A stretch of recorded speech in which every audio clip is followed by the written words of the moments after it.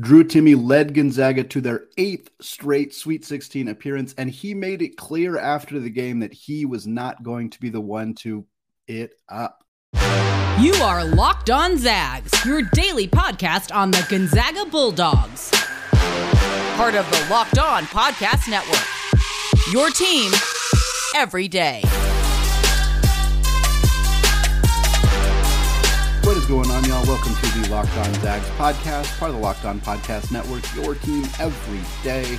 I'm your host and longtime Gonzaga podcaster, Andy Patton, here to give you daily reports through another season of Gonzaga Hoops. Another season, my friends, that ends at the very least with Gonzaga in the Sweet 16. They have done it for the 8th straight year after defeating TCU on Sunday evening in Denver, Colorado. What a game, an emotional game. I know everybody else was really feeling this one. Gonzaga got down early, down by as many as 10 in the first half. And so many of those things that we have seen from Gonzaga throughout the year that were concerning.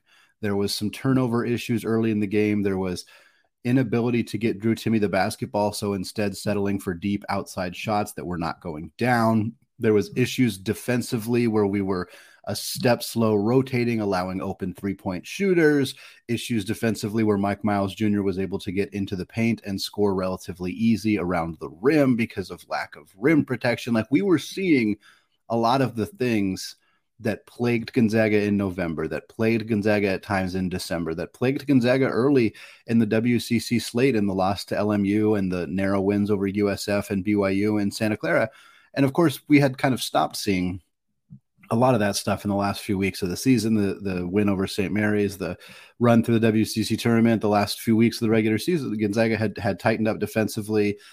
Julian Strother and Rasir Bolton and Malachi Smith had kind of given Gonzaga more offensive weapons outside of just Drew Timme. Anton Watson's emergence has been going throughout the season, but really kind of turned into a different gear in those last few weeks of the regular season. And so it was kind of jarring to see Gonzaga sort of almost revert back to some of the stuff we saw early in the season. And certainly competition level does play a role here. TCU is a more athletic team than many of the teams Gonzaga played, all of the teams really that Gonzaga played in the WCC. St. Mary's is a really, really good team, and I think better than TCU, but they don't play as Gonzaga was more familiar with their style, more familiar with what they were going to do, which helped them be more prepared. I think in this game, you saw Gonzaga kind of struggle with some of the things that TCU was trying to do. But then in the second half, Mark Few made some incredible halftime adjustments. This team came out more fired up. And I think the easy narrative for this game, and it's not an untrue narrative, but the easy narrative for this game is Drew Timme willed this team to victory in the second half. And it kind of mirrors what happened last year in Portland when the Zags played Memphis and they were down, I think, 10 or 11 at halftime in that game. And Drew Timme basically erased that deficit in the first 5 minutes of the second half, and the Zags kind of cruised from there. But in this game, I think a lot of the adjustments that Gonzaga made that really impacted them were on the defensive end of the floor and just figuring out better ways to prevent TCU from getting open looks, stifling them, forcing turnovers, doing stuff like that. And then Gonzaga kind of beat them at their own game. One of my favorite facts from this game is the fact that TCU is number one nationally in the country in fast break points coming into this game, 17.5 per game. Mark Few talked about it in the little media timeout where they talked to reporters. He talked about it before halftime. We need to stop them in transition. We need to get back on defense. We need to prevent them from getting those easy buckets in transition because that's going to kill us. Well, here's the deal. Gonzaga had 24 fast break points in this game. TCU had 10. There's a huge difference maker for you right there in a 3-point game that was basically a 6-point game until that final shot. By the way, bad beat right there for anybody bet TCU or Gonzaga by 4. That TCU hit a 3 with the closing seconds to end that potential betting there, whatever. But yeah, this was a situation where Gonzaga was able to make those adjustments, do things differently in the second half, stifle TCU's ability to get out in transition, frustrate them in the half court. And yeah, offensively, it really was the Drew Timme show. And there was kind of no other way for this to happen for Gonzaga. He was a machine in this game. 28 points for him, 12 of 21 shooting. You knew it was over. And I know you all watched the game. You knew it too. You knew it was over when Drew Timme hesitated, stepped back, crossover dribble, pulled up from 3 and drilled it. That's when we knew, okay, It's over. That went from a 3-point lead to a 6-point lead. There was still like 6 or 7 minutes left in the game, but you could feel the energy shift as soon as Drew Timme hit that shot. Mark Few mentioned it after the game. He said, Drew still wasn't supposed to take that shot. I don't know how the offensive game plan would be for Drew Timme to take a between the legs, step back, pull up 3-pointer. But hey, 3 points went on the board, and Gonzaga needed every single one of them in order to secure the victory here.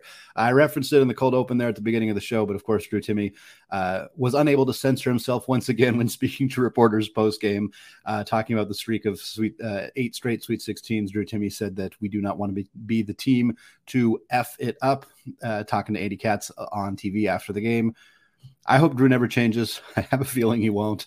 An absolutely iconic figure in Gonzaga basketball history, an authentically true to himself basketball player. It was so fun to see him do what he did on the court, say what he said after the game. He also acknowledged some comments made by TCU players before the game, basically saying, oh, he's got good footwork, but we've seen players with as good a footwork as him throughout the Big 12, and we've defended them just fine. And, they're 0-2 against the Big 12 this year. Like comments that I don't think were that bad, but I understand why they riled people up, and I certainly understand why they riled Drew up. They should have.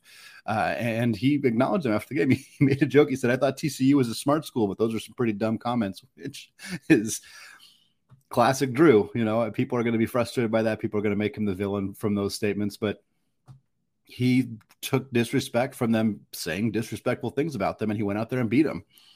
What else do you want the man to do? Like, that's exactly what he should have done in that situation. I want to shout out Mike Miles Jr. Fantastic game for him from TCU, 24 points on 8 of 13 shooting. Gonzaga is going to face guards who are very, very good. I'm not sure if they're going to face a guard as good as him until they get potentially all the way through into the Final Four. Maybe they would see somebody then at that point, but Mike Miles, really, really nice game for him.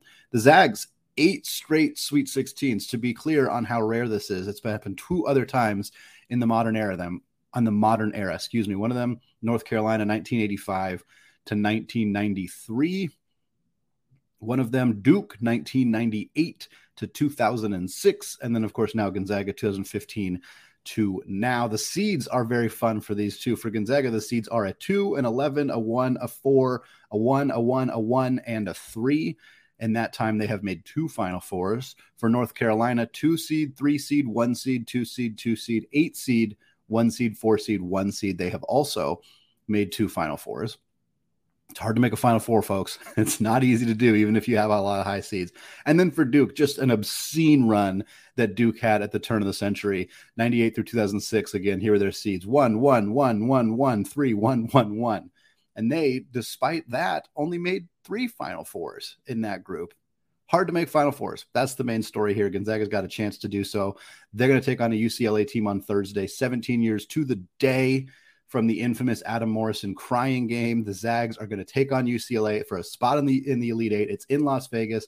We're going to talk more about this matchup. But first, today's episode of Locked On Zags is brought to you by Built Bar. The Built Bar March Madness bracket is here. We know that you have a favorite bar or puff, and now is your time to make it count. Go to BuiltMarchMadness.com to vote for your favorites. You know that I'll be voting for the Churro Bar, and if you want your favorite team to win, then you're going to be voting for that bar too. Support your team, support your bar or puff, and when you vote for your favorite bar or puff, you will be entered into a drawing where 50 lucky Locked On listeners will get a free box of Built.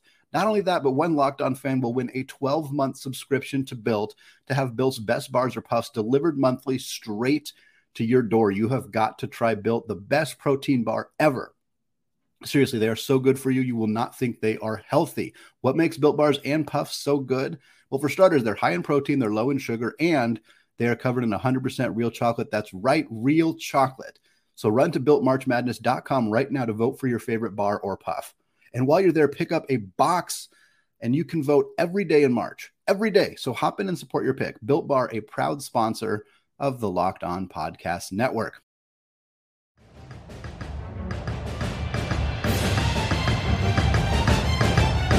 All right, segment 2, still Andy Patton, still Locked On Zags. Switching over from recapping the TCU game and celebrating Gonzaga's 8th straight appearance in the Sweet 16 to talk about who they're playing in the Sweet 16. And it's the Bruins. Mick Cronin's UCLA team. We are starting somewhat of a West Coast rivalry here with the Bruins. It's always kind of been Bruin, for lack of a better term there, obviously since 2006. And that's kind of the conversation that has been brought up a handful of times, because this game on the 23rd of March at 5:40 p.m. Pacific time in Las Vegas, 17 years to the day from March 23rd, 2006, Gonzaga had a 17-point lead late in that game. Of course, UCLA made the tremendous comeback, pulled off the victory, defeated the Zags. Adam Morrison fell to the floor, tears in his eyes. It has been a common sight in March Madness videos, in conversations. It has been a common poster that we have seen opposing fans bring to games. I think ostensibly to remind us of, hey, one time when you lost a long time ago. I don't know if I get it, but hey, we've seen them at every single basketball game on the road that I can remember watching. When they show the crowd, you always see somebody with an Adam Morrison video, and Gonzaga has already exacted their revenge. They played UCLA in some regular season games, some non-conference games, beat them in those situations. And then, of course, the real revenge, the true revenge in 2021, 93-90, closing seconds, 92-90. Jaime Jaquez, not Johnny Juzang. We're gonna get the facts right of this story. Johnny Juzang misses a lay-in, grabs his own rebound, scores, ties the ball game with just 2 seconds left. Inbounded to Jalen Suggs. He takes a couple dribbles, gets one step past half court, pulls up, bang, drills it, sends the Zags to the national championship game. That was in the Final Four. One of the most epic shots in college basketball history. The most epic shot in Gonzaga basketball history, with apologies to Casey Calvary, with apologies to Jordan Matthews, with apologies to Dimitri Goodson, all elite shots. Ranking them is a difficult task. Perhaps we'll get to the offseason. I think it's hard to rank anything above Casey Calvary in the runner, simply because Gonzaga is probably not here at all without that shot. But I don't know if you can take away from a 37-foot bank shot to send a team to the national championship game. That is some pretty darn epic stuff from Jalen Suggs. And like I said, it's setting up this fun rivalry between UCLA and Gonzaga, the two premier teams on the West Coast. With apologies to Tommy Lloyd in Arizona, they didn't get it done this year. They lost to a 15 seed in Princeton. We can talk more about that perhaps at another time, but I'm hoping that it quiets the people who are concerned that Tommy kind of took all the magic when he left. And I don't want to say that in any way disparaging towards Tommy Lloyd. He's a fantastic coach. There's a reason that he had the most wins through the first 2 seasons of a first-year head coach in college basketball history. And it's not just because of the roster that he inherited from Sean Miller. He brought in good players. He put the pieces together. He made good additions in the transfer portal, and he coached his butt off to get that team to win 60 games. But it's hard to win in March. And something that Gonzaga has not done since 2008, losing the first round of the NCAA tournament, something they haven't done since 2015, not make the Sweet 16. And that's where we're at with Tommy Lloyd's team. I mean, they lost to Princeton here. And so you look at the West Coast, you look at the premier teams out here. San Diego State is still hanging around. That's really great for them. Good to kind of help the concerns about the Mountain West, seeing the conference struggle so much in March had kind of given them a pretty bad rap. And San Diego State has quieted that by making it to the Sweet 16. But UCLA and Gonzaga, they're the teams on the West Coast. And we get them again. Winner of that game gets a chance to play UConn, who advanced past St. Mary's. It'll be UConn or Arkansas. UConn will play Arkansas, the 8th seed who defeated Kansas in that region. I suspect UConn will advance, but I'm not going to take anything away from that Arkansas team that is very, very good. It was a preseason top 10 team. You don't see a lot of 8 seeds that had that kind of momentum heading into the season. So we'll see if Arkansas can pull off an upset there. But for Gonzaga, this sets up a nice matchup with the UCLA team that they're good. They're very good, and they absolutely roasted UNC Asheville in their first game. That was a 15 seed on that side. They also beat Northwestern in their second game. They were up 10 at half against Northwestern, the 7th seed in that region. They ended up only winning by 5. Northwestern kind of just hung around. It never really felt like they seriously challenged UCLA in terms of coming back and potentially winning. They just never really went away. And shout out to UCLA for continuing to kind of absorb the punches from them. They'd get a little bit of momentum, and UCLA would get a stop, get a shot, kind of build the lead back up. It would creep down to 7 or 5 or 4, and then UCLA would kind of build it back up to 8 or 9. And it kind of just felt like that was the way that UCLA kept them at bay throughout the game. Jaime Jaquez had 24 in that one, 11 of 19 shooting. Tiger Campbell, 12 points and 7 assists. All 12 of his points came from the free throw line in that one. He was 0 of 5 from deep. And that is one of UCLA's concerns, I suppose. They don't have a lot of outside shooting. They don't have a lot of consistent outside shooting. They attack you by getting to the rim. Jaime Jaquez is an incredible finisher around the rim. He's got an elite mid-range game. Amari Bailey is a hellraiser with the basketball in his hands. He's a young freshman. He just gets going to the basket. He's very acrobatic. He's thrown down some highlight reel dunks, really crafty at getting his body aligned in a way to get a lay-in and a foul. They're going to attack the rim relentlessly. Not a great matchup for Gonzaga in that regard. Gonzaga does not have the rim protection to stop them, but UCLA is not necessarily going to beat Gonzaga from three either. So it's going to be an offensive battle. Now, part of the scare there as well is that UCLA is the second best defensive team in the entire country, according to KenPom. The only team ahead of them in KenPom's defensive ratings is Tennessee, who just beat Duke and is advancing to the Sweet 16 as well. UCLA also has the top 25 offense in the country. They're 21st. This is a good team, but they are missing Jalen Clark, the Pac-12 Defensive Player of the Year, a candidate still for the overall Naismith Defensive Player of the Year. He's out. He was out for the entire Pac-12 tournament. He's out for the NCAA tournament. He's not returning this year. UCLA has not lost a game since he went out, so something to note there for the Bruins, but still, I think worth noting for UCLA to not have Jalen Clark. Adem Bona missed some games as well. He was back for the Northwestern game. He was a star freshman for them. Shot blocker, rim protector, enforcer around the basket. A player that would be a big bummer for them to not have. Would be a advantage for Gonzaga if they were missing their best post-defensive player. But by all accounts, he is going to play. I don't know if he's going to be 100% necessarily, but I think he's going to be out on the floor. And then David Singleton, another one of their depth options, the player who kind of stepped into the starting role after Jalen Clark's injury. He appeared to very seriously hurt his ankle towards the end of the Northwestern game.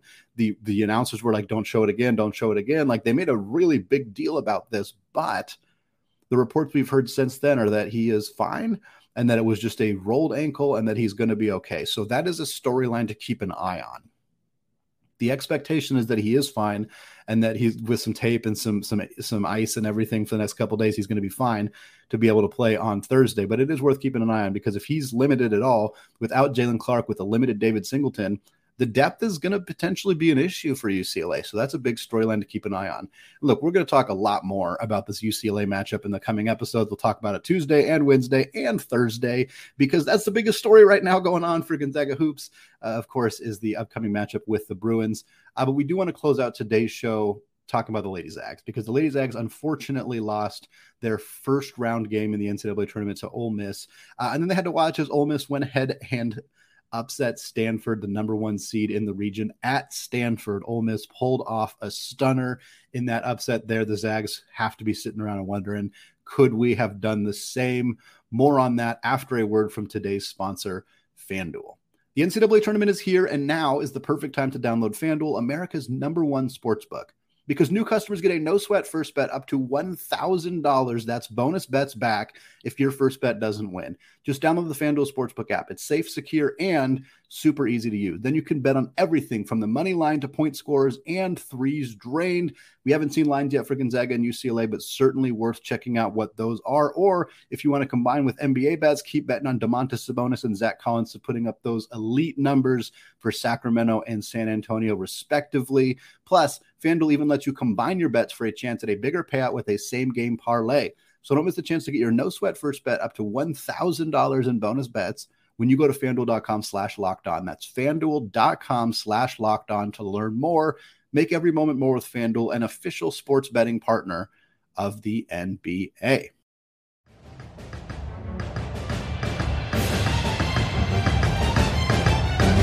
All right, segment 3, still Andy Patton, still Locked on Zags. Switching over to talk about Elisa Fortier's squad and their first round exit in the 2023 NCAA tournament. They were taking on Ole Miss, the fourth place team in the SEC, a team that went 24-8 in the regular season as a 9 seed for Gonzaga and 8 seed for Ole Miss. They were playing at Stanford with the opportunity for the winner to play Stanford in the second round. And the Lady Zags didn't have a good game. There's not really any other way to sugarcoat what happened here. They got spanked around pretty aggressively by Ole Miss here. 71-48 was the score. GU couldn't hit an outside shot.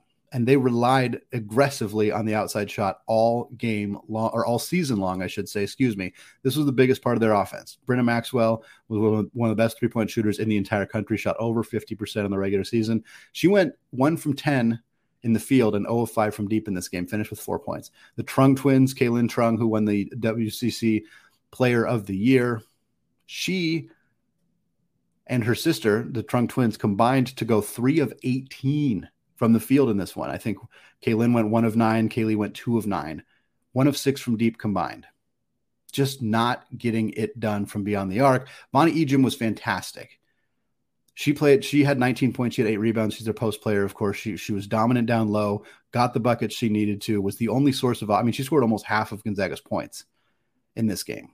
The outside shooting just was not there. And when you rely on that, the way that 48 squad did this year, when it's not there, it's not there. And you fail to score 50 points. So again, Ole Miss is a good squad, and they played a good defensive game here, but it was really tough to see Gonzaga not be able to do the things that they have done throughout the season from an offensive perspective. And it cost them a chance to play Stanford and potentially a chance to upset Stanford, because guess what? Stanford looked real bad in their second round game against Ole Miss. Now, part of that is Ole Miss's defense. They did a good job again. They held Gonzaga to 48 points. They held Stanford to 49 points. That's a really nice run for an 8 seed in Ole Miss to win 2 games, go to the Sweet 16, and give up less than 50 points in both of them, especially when one of them is against a high-level team like Stanford. Stanford shot under 33% from the field in that game against Ole Miss, 2 of 7 from 3. Again, Gonzaga shot 1 of 17. So right now, Ole Miss has held the 2 teams they have played in the NCAA tournament to 3 of 24 shooting from beyond the arc. Focusing on the Lady Zags, though, again, this is a tough loss for them, but they have some excitement already building for next year because they're basically bringing everybody back. There was an announcement at senior night that basically everybody said, Brenna Maxwell said she's coming back. The Trung twins said they're coming back. Eliza Hollingsworth said that she is coming back. The expectation is that Yvonne Ejim is coming back. That brings back a huge chunk of Gonzaga's scoring, offense, defense, everything that the Zags were successful with this past season is basically going to be back next year. And that's huge. Continuity is massive. I spoke with Lisa Fortier before the season, I think in July, and we talked about how they'd had 10 seniors graduate in the last 2 years. And just having continuity on the roster was something that they were really struggling with, and that they were still rebuilding. They were still finding success. They were still doing well in the WCC despite losing all those players. But now they get everybody back. They get to run it back with the same group, a group that was phenomenal throughout the year, that probably deserved a higher seed than a 9 seed, that won almost all their games. They had a blip against Santa Clara, and that was kind of it. And then, of course, the loss in the WCC championship game to Portland. So it'll be interesting to see how this impacts them. And I think a big part of this is going to be how the WCC looks without BYU. BYU was not great last year, but the WCC as a whole was pretty bad. And losing BYU is going to hurt. It's going to hurt. The WCC on the women's side right now, it's kind of what the WCC on the men's side looked like 15 plus years ago, when there was really no competition for Gonzaga, when Gonzaga would win the WCC and get an 11 seed or a 9 seed, which is what happened to the women's team here, because the conference isn't helping strengthen your schedule. Your net ranking is lower. Like, all that stuff is impactful because the conference isn't that good.